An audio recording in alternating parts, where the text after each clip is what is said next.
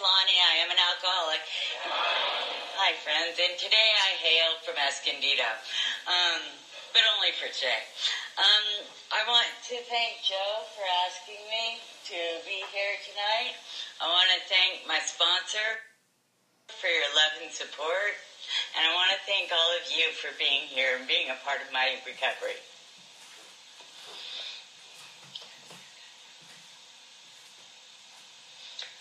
My clean date is 12/11/13. This is my second time through this program. I had quite some time. I had 17 years, and I guess I wasn't done. But I know what I did wrong. And what I did wrong was I stopped following suggestion. I stopped following all those little cliches that you hear. Get a sponsor, work the steps, keep coming back, being of service. I stopped doing all of that and just hung on by the skin of my teeth. And God saw fit that I needed to come back. And when I came back, there was this group of beautiful people who had your arms open and willing for me to come back, and I felt no shame. I felt no guilt, and for that, I am grateful. I originally got clean back in 95, and they say you pick up right where you left off. Well, back in 95, I was being evicted, my boyfriend went to jail, nothing was fun. This time, and back last October, not last October, 2 Octobers ago, I was being evicted, my husband was in prison, and the boyfriend, who's now the husband, was going to prison, and so, and in the reading it said something about still worse relapse, and they aren't kidding. Still worse relapse was awaiting me, and where I thought that I could find love and acceptance in the bottom of a bottle, I was sorely mistaken. And again, I came here, and you welcomed me back. Back in the day, I was totally of service. I made service cakes. I answered phones at AA Central. I did all those things, and what a wonderful, awesome life I had. And it just kept getting better.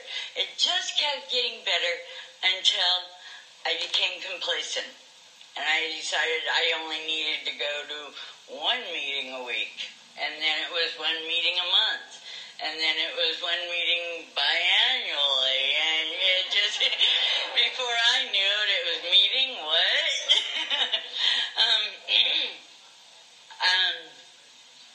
Where I was going with that. I'm honored and grateful to be able to stand in front of you and tell you of my mishaps. Because I pray that I touch one life. And if I have touched one life, made that relapse worth it. It made everything worth it. When I did relapse, I lived in the same house for 14 years, me, my husband, and our daughters. When I relapsed, and my husband went to prison, my kids went to the wind. They had nothing more to do with me. I'm thirsty. Is one of these? Thank you. Thank you. My kids wanted nothing more to do with me, and that was a lot of thanks to you, right? I mean, I was all alone, and I had to find it in myself to pack 14 years worth of memories into a little 5x5 storage unit, and then I'm trying to determine, and I'm trying to get, the alcohol out of my system and everything else. I'm trying to determine what is worth saving and what can fit in this little 5x5 storage unit, and I had nobody to help me. Nobody. And people that I thought were my friends were only my friends as long as I had the full bottle. Once that bottle was empty, they were also gone. I'm so wanting to hit a topic here. I'm so wanting to find my voice. Well, there's my voice. I'm sure that my voice is loud enough that they can hear me. I just so want to reach out and hug each and every person in this room and welcome the newcomers. Welcome to a new way of life.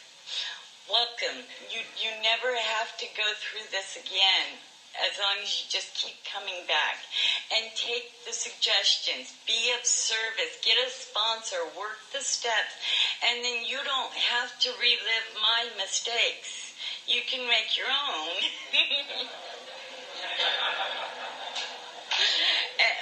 I only mean that in jest and like speeding tickets and things like that, you know. Because yes, that's another gift that I have now, being sober, is that when I drive, I no longer have to watch my rearview mirror for the popo. I no longer have to be worried that I might be swerving, because I know that, and if he red lights me, bring it on, buddy, bring it on, because what? I've got nothing. And maybe I was going 5 miles an hour over the speed limit, whatever. You know, the judge will totally smile upon that, as opposed to where I was 17 years ago or 20 years ago. What a gift this program is to anybody who wants to receive it. I am so grateful for this program, for these rooms. What am I forgetting? And the gifts just keep coming. And the gifts just keep getting bigger. And before I know it, I will have more cars. Before I know it, I will have a new house. Before I know it, my husband and I will be reunited. But see, that's another thing, is my kids went to the wind, my husband went to prison, and I went, what about me? What do I do? And I decided to take this time as me time. You know, because I've always been wife or mother or something to somebody else, and I've never taken the time to grow as an adult and find who I am inside. And I figured, when I have done enough of the repairs on myself, when I have done enough growing inside, God will see fit to have my husband released. God will see fit to have my children contact me again. Because right now, they say, don't you miss your kids? Well, yeah, I miss my kids, but I'm also enjoying this time of learning who I really am. This is such a great time in my life, even though I'm all alone. That's okay.